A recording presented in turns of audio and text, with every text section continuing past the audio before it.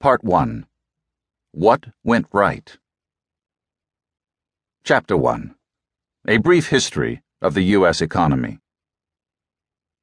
The performance of the U.S. economy over the 2 decades prior to the financial crisis was much stronger than commonly perceived. Over the last 2 decades, the productivity of the U.S. economy has grown nearly as fast as it did after World War II, when it enjoyed unique advantages over the rest of the world. Many of those advantages have eroded gradually over time. Europe and Japan rebuilt their infrastructures following the war. They educated their workforces just as the United States did, and they built manufacturing industries with worldwide economies of scale. Nevertheless, U.S. economic performance relative to other advanced economies has accelerated over the last 2 decades. It's true that economies like China's are growing faster than ours, but comparing the United States to China instead of Europe or Japan is misleading.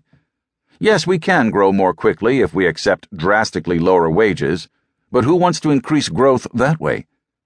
Relevant comparisons must be similar enough that they reveal relevant differences. A brief overview of economic history helps to put these comparisons into perspective. 1950s and 1960s, the halcyon days.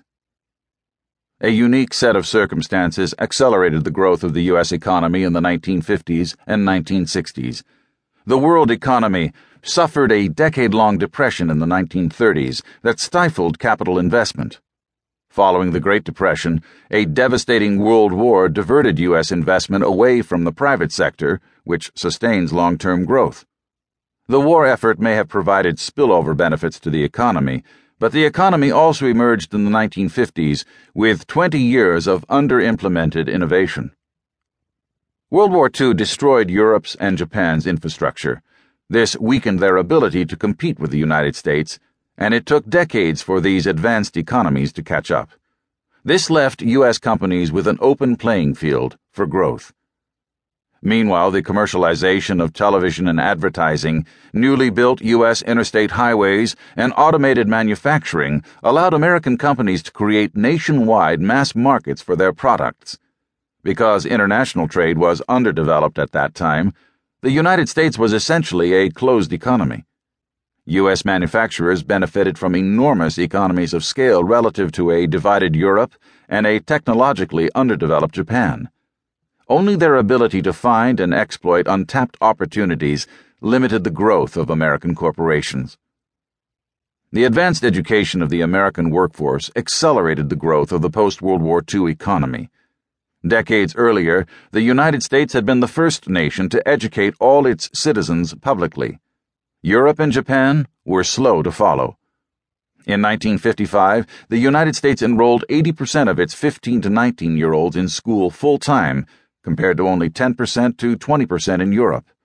And most European students were studying for vocations that prepared them to do jobs better suited to the past, rather than rigorous academic subjects that would allow them to take their economies into the future. In the United States, where high schools were more academically oriented, the GI Bill allowed more Americans to attend college.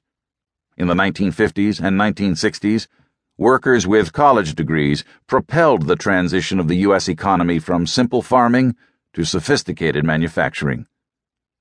The 1950s and 1960s were also favorable to wage growth in the United States. While opportunities were expanding domestically, the workforce was constrained by both a baby bust in the difficult 1930s and 1940s and by the loss of 500,000 young working-age Americans in the war.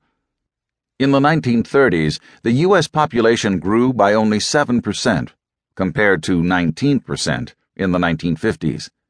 At the same time, the 500,000 war casualties were mainly men who comprised a greater percentage of the full-time workforce in a population that was only about 132 million, less than half the size it is today.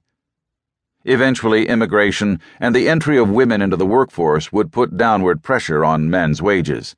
In the 1950s and 1960s, however, an explosion of great corporate jobs, together with a restricted supply of labor, produced healthy wage growth. Real wages grew 2.8% per year from 1959 to 1973, but then declined to 1.2% per year until the early 1990s.